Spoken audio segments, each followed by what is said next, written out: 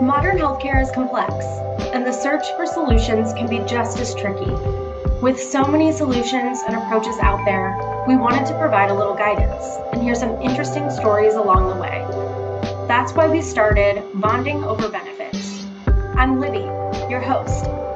Join us for conversations with benefit industry experts as they share insights, experiences, and solutions to improve the benefits and healthcare experience. Hi, everyone. Welcome to our first podcast ever. I'm super excited to welcome all of you here.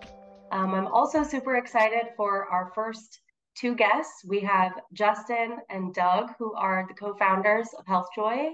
Hi, Justin. Hi, Doug. Hey, Libby. Hey, thanks for How's it? having me. Yeah, thanks for being here. How's it going? Good, good.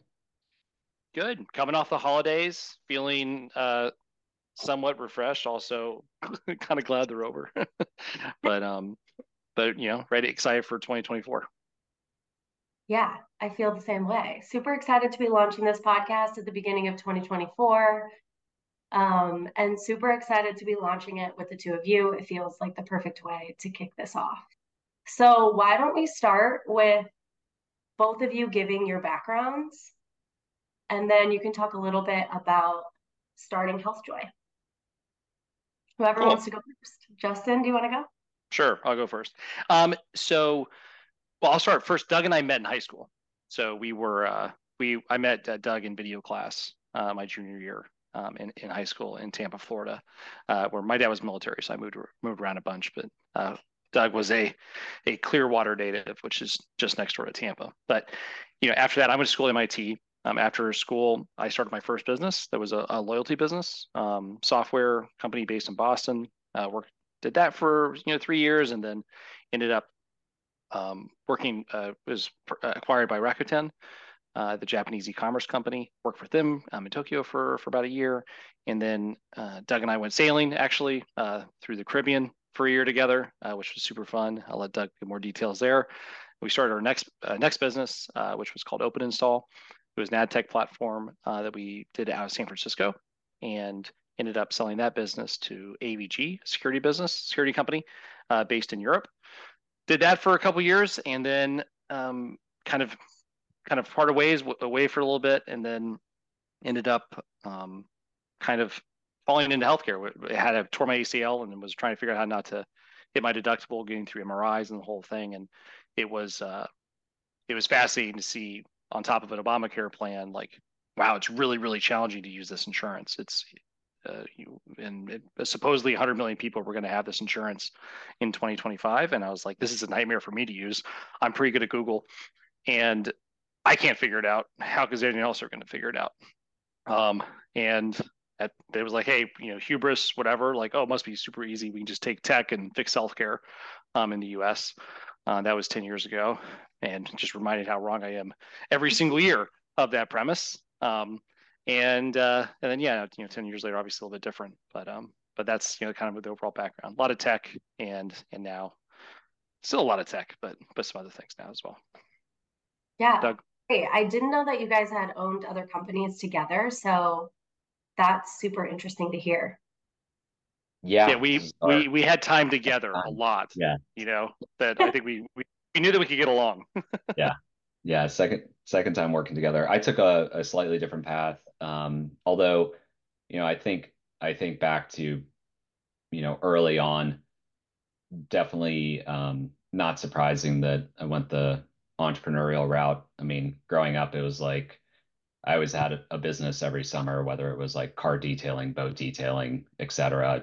Started a book reselling business in college. But ultimately, I did investment banking, mergers and acquisitions for a number of years at Raymond James. Always knew that I wanted to build companies, but wanted to do that first, which I thought, was a great kind of start and way to really understand how businesses work. And at the same time, I was determined to go on a big sailing trip, which Justin mentioned, and bought a sailboat when I was 25 and rebuilt it over the course of 2 years. while I was still doing investment banking. It worked out perfectly where Justin had just sold his first company, Free Cause, and we got to slack off and go sailing throughout the Caribbean for a year. And probably not enough time for all the stories from that trip, but it was a great time. And obviously, we got to know each other that much better. Never, expected to really end up working in healthcare, insurance, or benefits. But as soon as, Justin and I started talking this is probably mid 2013, and really kind of understanding the challenges that were faced by the consumer, uh, just the industry overall, and I would say a lack of focus from technology companies, just became obsessed with the idea that we could really build bleeding edge technology to help the consumer, to help them, navigate their healthcare experience and utilize higher quality, lower cost care. I love that. I think there are so many people in the industry that probably wanted to do that, but didn't know where to begin. So it's, it's the reason why I came to HealthJoy, honestly. It was because I was passionate about what HealthJoy was doing. So super exciting to hear where it all began. Can we talk a little bit more about what the company started as and what it's evolved into? Yeah.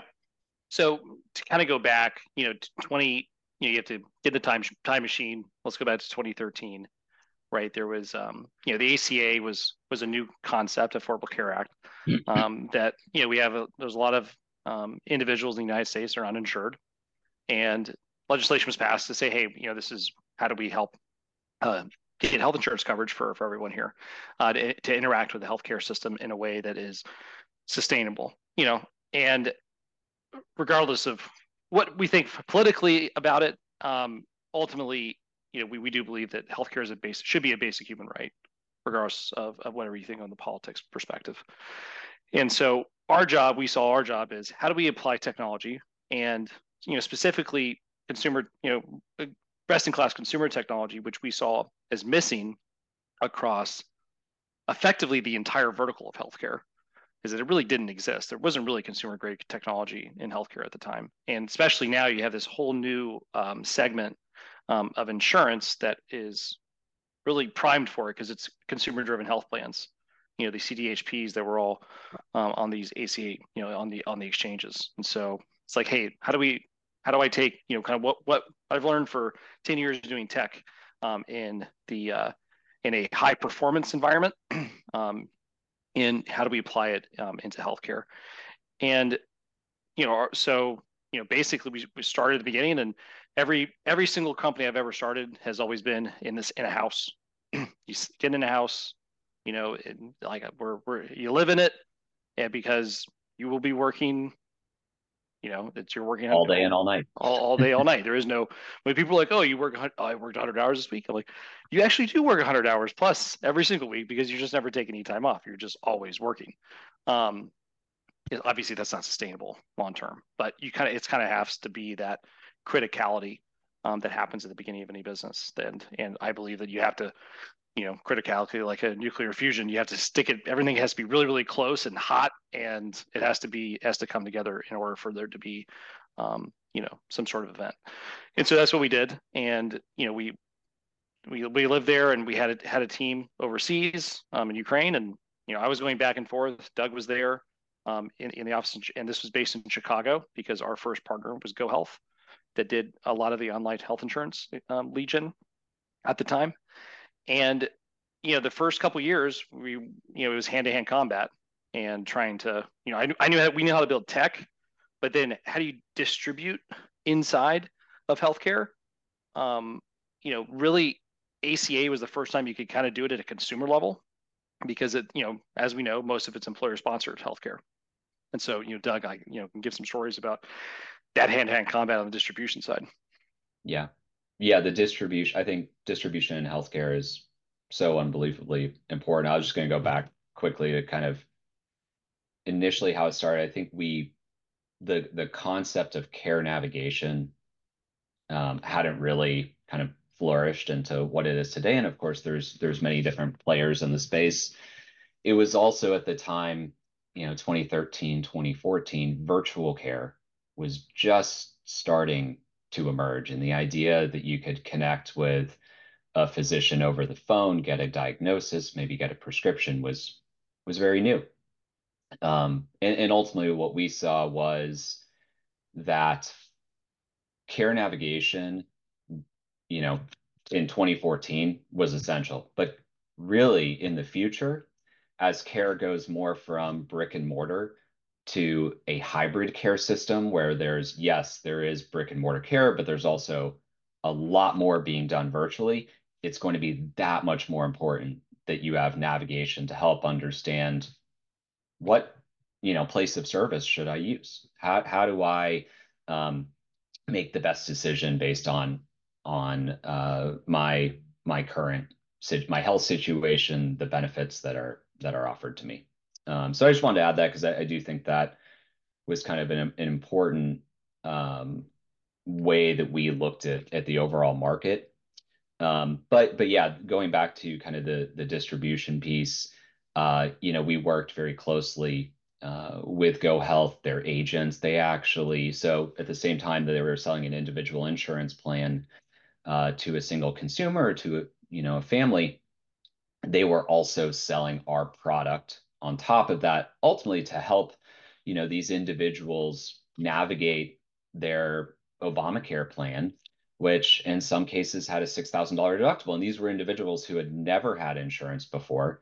And so really didn't understand kind of the basic tenets of what's a network, what's a formulary, the disparity of costs depending on which, uh, location you go to for your MRI. So those are just a few examples of where, we really had a population that was in great need of help in making their healthcare decisions. And that's really where we cut our teeth for the first, call it 2 years, 3 years.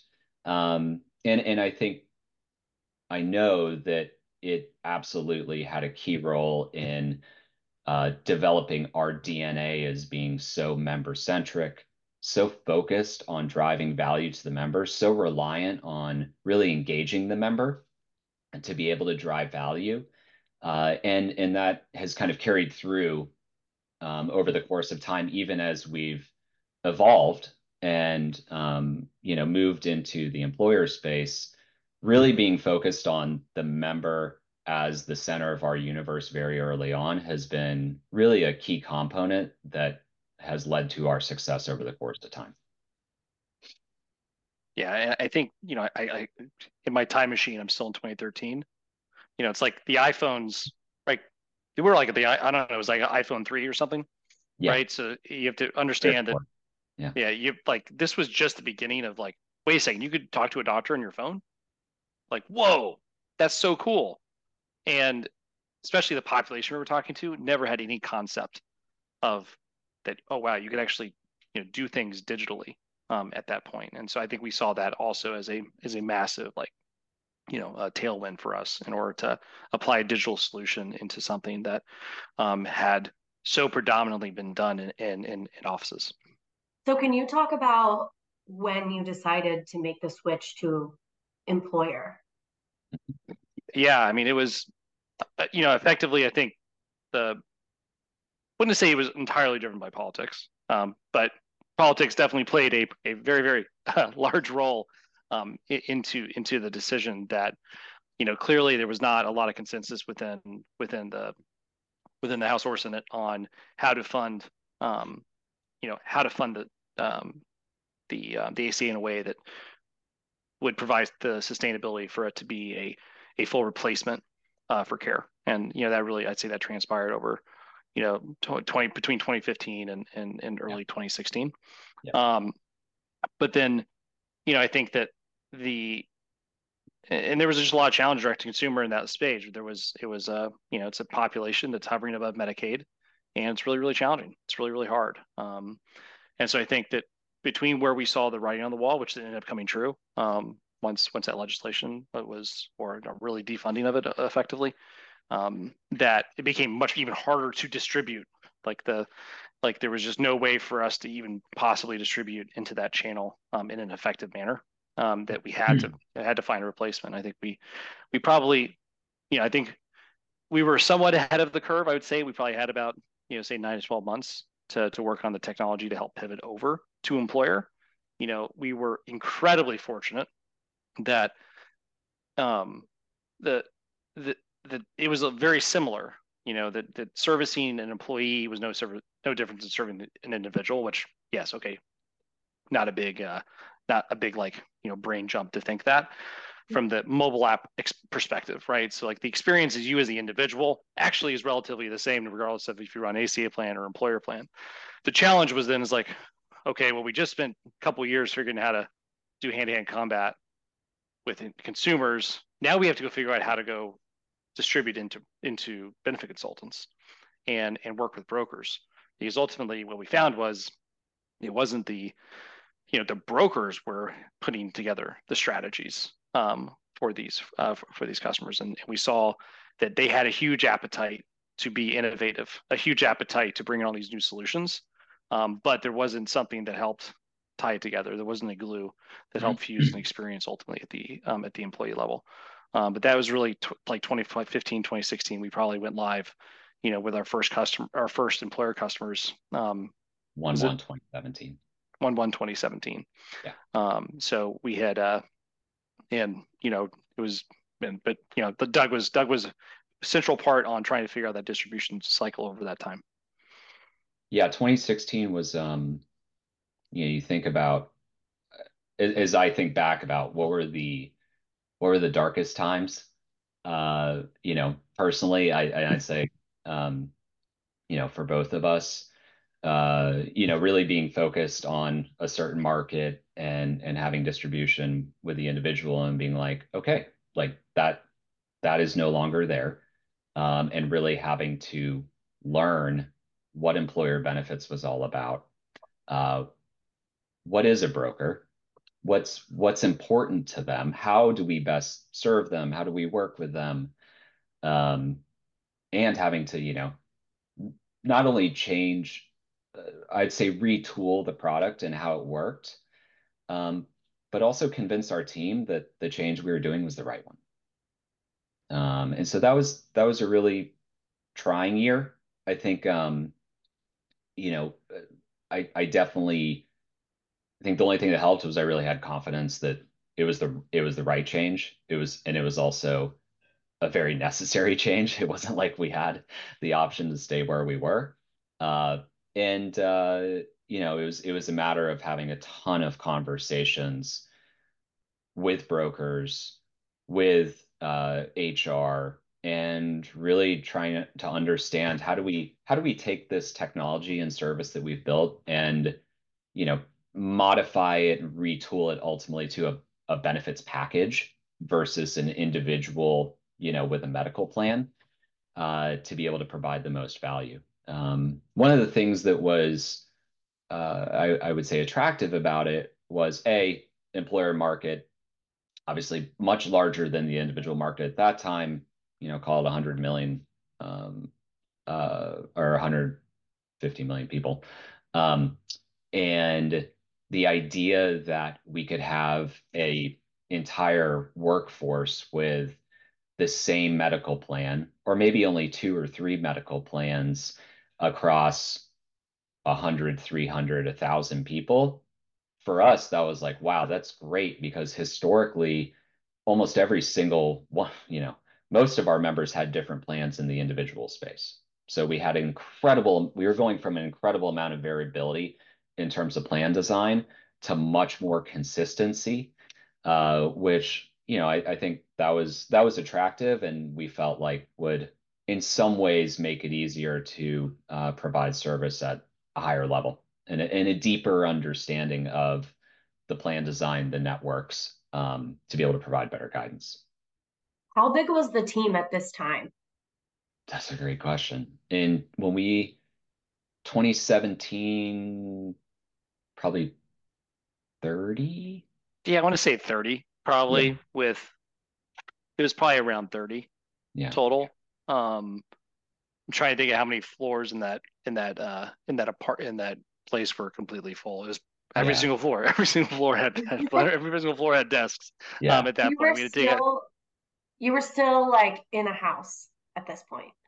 yeah. Yeah, we and just to give you, it was a 4-story house. Justin and I had bedrooms on the top floor, one of which wasn't fully enclosed, which opened up, down to the bottom floor, which was some funny stories because I could hear literally everything happening on the third floor. But we had our team members in the house from 6 a.m. to midnight, 7 days a week, because our service team was there at all times. So yeah, we were in it, as they say. How do you find people to work for you in the house that you're living in? I'm curious. Like I'm imagining if I'm looking for a job and you Yeah. tell me that the office that I'm going to go to is a house, I don't know if I would be interested in that. Yeah, I it's think funny. I was just gonna say I think it was a obviously people were signing up for the mission and felt that they Yeah.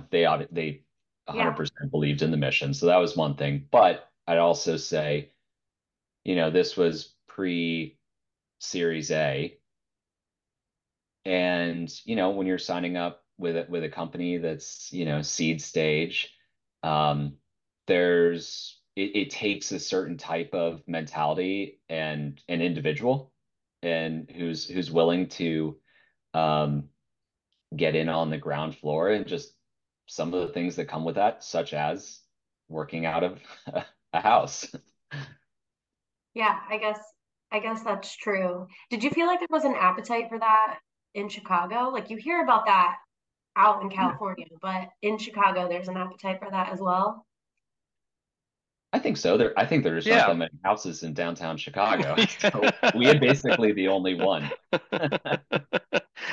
um, yeah, I'd say, yeah, I think that I mean, look, clearly I'm biased because that's the only way I've ever started a business. So I can tell you in Boston, yes, in San Francisco, yes, and in Chicago, yes. I have not had to try it anywhere else yet, and hopefully won't have to. Probably will never. Probably won't do it again.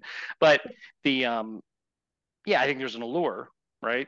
It's like you're going in there. It's heavy team environment. It's so easy to have.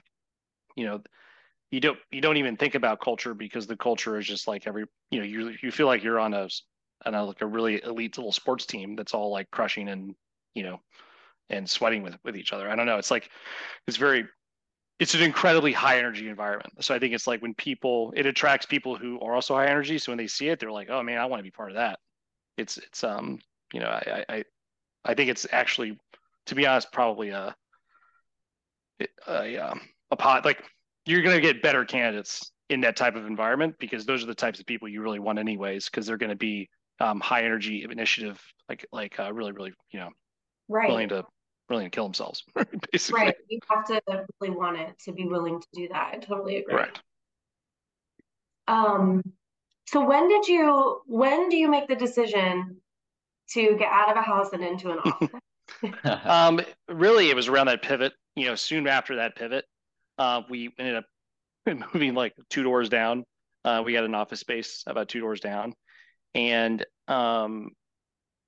just because once we basically got financing at a very similar time for Chicago Ventures, Okay. so clearly at that point it was effectively self-funded, and there was no way that we're going to self-fund a B2B SaaS, software as a service company. It's just an entirely different profile. Some consumer businesses, the ability to bootstrap is much, much easier. The capital efficiency is much higher versus, B2B SaaS. If you look at the metrics, the average B2B SaaS IPO burns $100 million to get to $100 million in revenue and break even, right? Like it's a much different calculation from a perspective of how you do it. So we had to get financing, and Chicago Ventures was there. And then at that point, it's like, okay, probably should get an office. and because we're going to expand the team, and because literally we could not fit enough people. We cannot fit any more people into this house. We were at the physical limit of what we could actually do. A funny story about that, actually. I remembering, I actually I had to, when we got big enough where there wasn't enough space, I actually had to take phone calls out of the tub in my bathroom because that was the only place that was quiet. So it's a fun memory. Because you're not going to go to the roof for 6 months No, of the year in Chicago, right? yeah, It's far too cold. a lot of good tub time. Let's switch gears just a little bit, just away from the location of where you were working. What are some of the biggest challenges that you remember in starting the company? Yeah, I mean, I think it goes back to, look, capital. Capital's always like, raising capital is always it's never fun, right? Like you always when you read things, yeah, I think that there's somehow some sort of mystique or some allure about it, and it's like, no, it's miserable. Like, why? No, like and it's not good. You're diluting, you're diluting the team and that, right? Like when you're raising money, there's a lot of challenges that come with it, and then which I think is always good has been the expectations are higher, which I think has always been a good thing. It's a good thing to a point. Um, but I think beyond that, beyond the pivot that we mentioned and moving, I think that you realize once you start getting a certain amount of scale with individuals and I think that when we started realizing that we had a capability, let's say, well, the challenge is that in our business, everyone goes live on one day. 80% of our businesses go live on one day. So it's Jan 1, right? And when you're an earlier stage business, trying to understand how to do capacity planning to handle, hey, we have to hire these people, we have to have this cadence, we have to be so thoughtful and deliberate with planning so that we can deliver an incredible experience on that one day, right? And there's always challenges on that one day that even now, right? It's like the idea that you're going to go through and have thousands of customers all with brand new benefit designs. It's going to be perfect, and we aspire to perfection, but it's really hard, and especially when you're a smaller stage business trying to get that right. So it's always the challenges were around Jan 1, right? It was like it's crazy. And then I remember one specific thing I was like, oh, we had our little AI chatbot, and I was like, oh, well, you know what I'll do? Well, I'll put in an additional question, for I can't remember what I asked. Something about prescriptions, something about medications, but it was an infinite amount of you could put as many medications as you wanted into it, and it was actually not just that. It was 4 questions. That's what it was. It was 4 questions, some kind of like a health assessment a little bit at the beginning. But the problem was that we were so effective at getting people to like log in and do it. It was like a 95% of the people filled out all 4 of them or something like that, right? And so then our ticket volume went from like it 4x'd beyond what our capacity plan had like thought, and I was like, oh my God. I just remember I slept in the office for 2 days. This is when we were at actually our current office. It's like by 2018. I slept in the office 2 days on a bunk bed, or no, not the bunk bed, on a whatever, beanbag.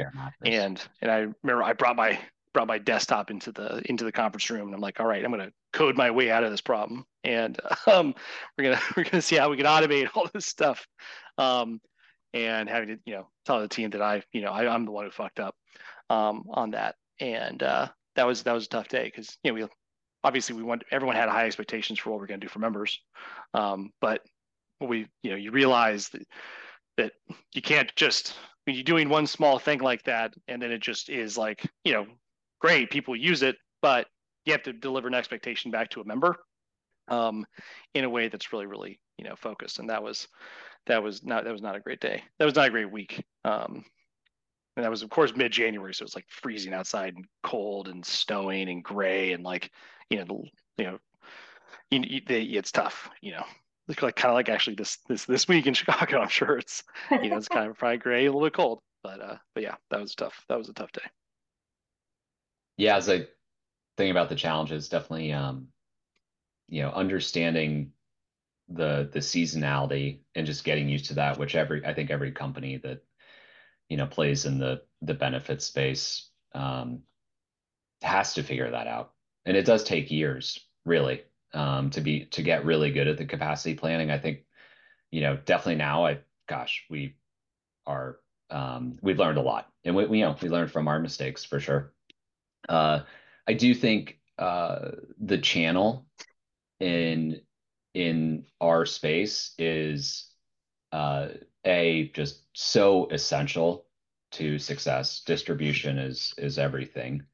And the channel is also a little bit unique in this space where we work with so many different benefit consultants and brokers, and um, there's also in many channel-based businesses, as a product company, you would be paying the channel. They would be taking some sort of cut of the revenue when they're reselling. And in many cases, and we find that benefit consultants and brokers are not interested in doing that for care navigation. They're really bringing us in because they are trying to deliver a better benefit strategy to their clients. They're trying to differentiate and win business and retain business, and really just figuring out how all that works within the brokerage space is also something that has taken years. And I'll also say, like, I'll admit, we haven't perfected it, but it is something that we spend an incredible amount of time trying to think through. And I do remember that, if I think back to some of the breakthroughs we've had, I certainly remember we hired our first salesperson in what was it, late 2017. We hired Dave Mallon, and Dave had come from the benefit space and had a broker network. And through him and going out on the road with him, really kind of understood. I got a crash course in, how brokers really think, what's important to them, how distribution works, and then also just how to identify brokers that we felt like would be good fits as our partners. And that was really an aha moment. Um, and I would say really built the basis for ultimately what fueled a lot of our growth over, call it the past 5 or so years. Um, Other challenges, uh, I would say we have a large team that is still some based in Ukraine. And there's been a war going on there for quite some time. And that there's a lot of things that you can plan for in a business. War's a really hard one to plan for. That I would and say, and pandemics. and yeah, yeah, also. Um, and Let's hope 2024 is a little bit calmer. yeah, yeah. So it's been really hard on the team for, I would say, obvious reasons. And it's taken a lot of focus from so many team members internally to figure out how do we support that team in the best way possible. And it's ongoing. So that's definitely something no one could foresee. And it's just been a part of our lives for some time now, and not sure exactly how much longer it will. Yeah. Can you talk about, we'll take this to a little bit of a brighter note. Can you talk about the first sale that you made to an employer? Sure. Like, was that you, Doug? Was Dave part of that? And Yeah. how did you, like, I think everyone knows brokers are creatures of habit in a good way. They like to know that what they're giving their client is something that's reliable. Yeah. And trying something new is not always something that they're interested in doing. So how did you get buy-in for the first few clients?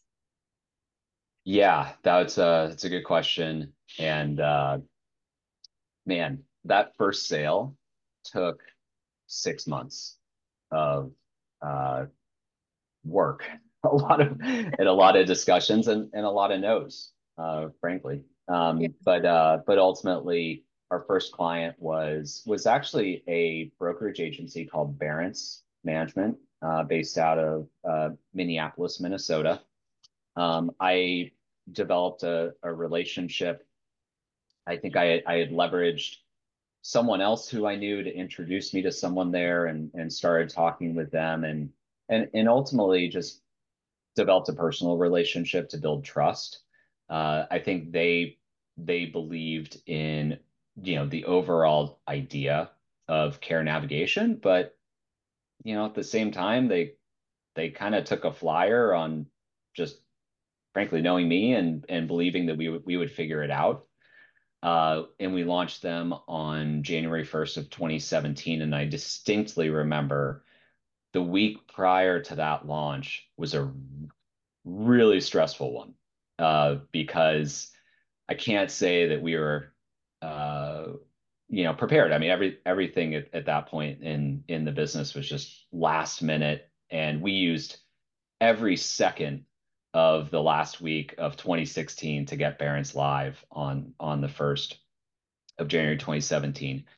But after that, the next 10 clients came way faster.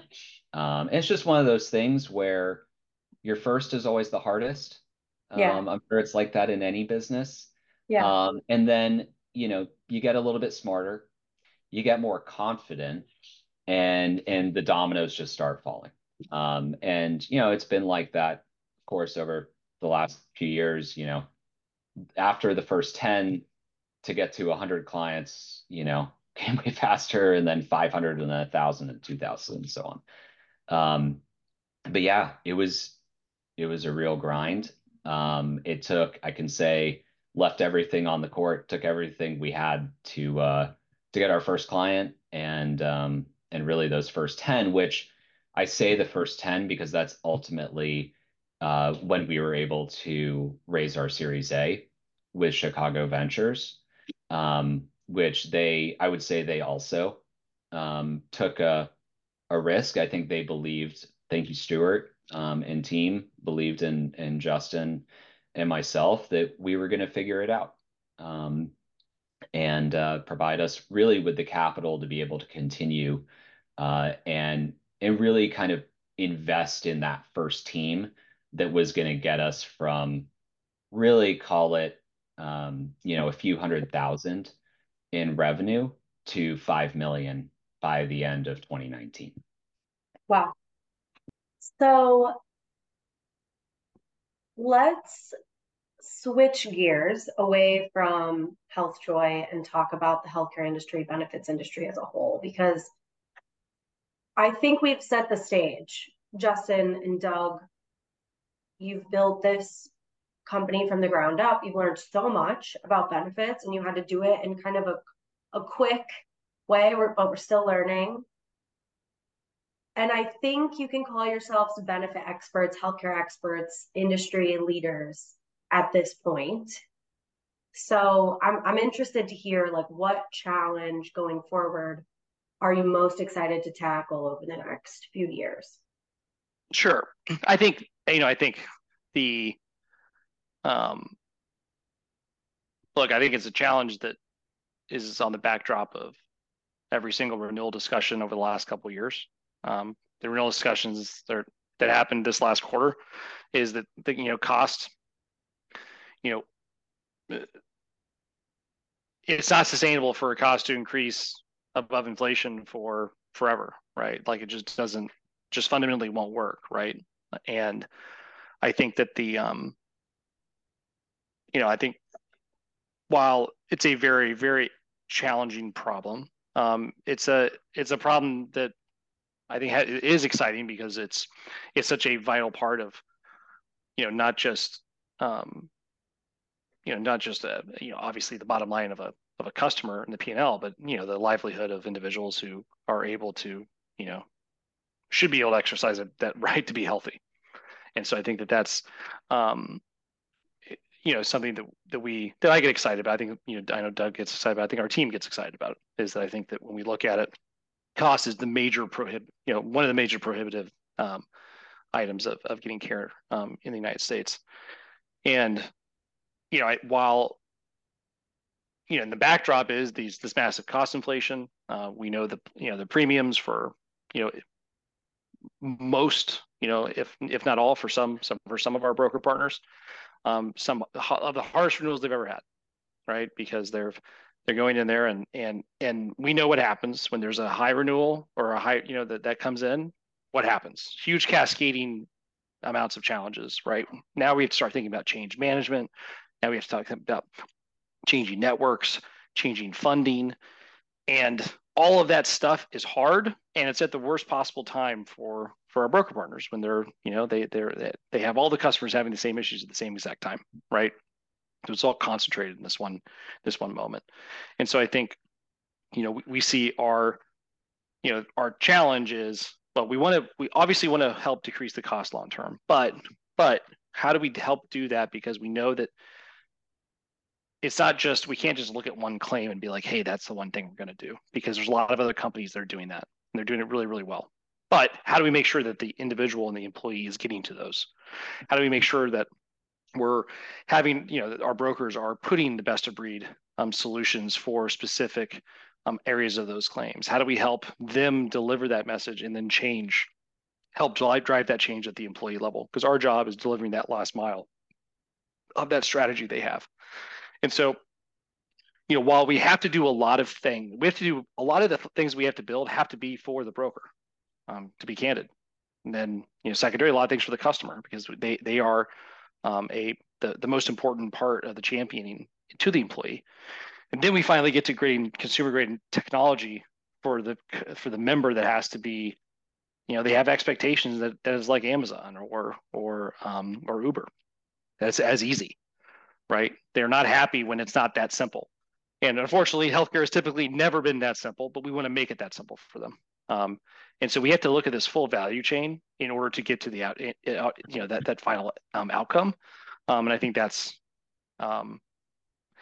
it's kept us in this seat for 10 years, right? And I think Doug and I are continuing to be excited about that problem every day. Yeah, definitely. It's the multi-stakeholder environment of healthcare is for sure one of the challenges. Is I think Justin did a great job of describing that. I think the other interesting challenge is just the lack of transparency and data just continues to persist in the space, because the way we look at it, we want to be able to provide the most personalized experience to members as possible. Ultimately, that's what's going to drive engagement. Engagement ultimately is what's going to drive outcomes.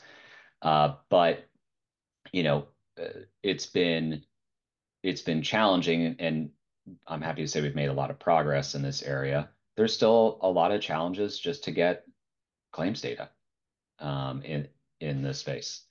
And as a result of that, we've also innovated in areas, and have really kind of relied more on the member to provide us with more information about what's going on with regards to their personal health. But I do believe that just overall, whether it is the pricing or transparency associated with quality, that's been an inherent challenge in healthcare. There's pockets of where that data is available, but by no means is it ubiquitous.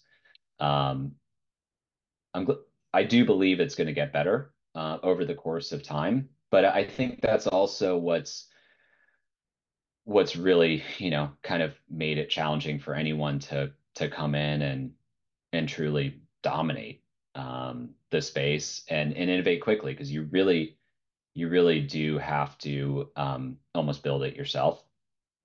There's no just kind of ubiquitous database that's going to provide you with all the information you need. For sure. Well, thank you guys for being here today. It was great. I loved hearing about how you started HealthJoy. I loved hearing about some of the challenges that you faced.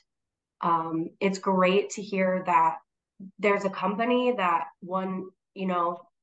was at one point focused so much on the member versus cost savings to the employer, or even like just, so focused on what the employer is offering versus how can we help the member get to where they need to go to live a healthier life. So I totally believe in this mission.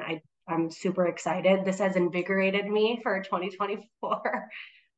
So thank you guys so much for being here. I'm super excited to launch this podcast. Thanks, Libby. Appreciate it. Thanks, Libby.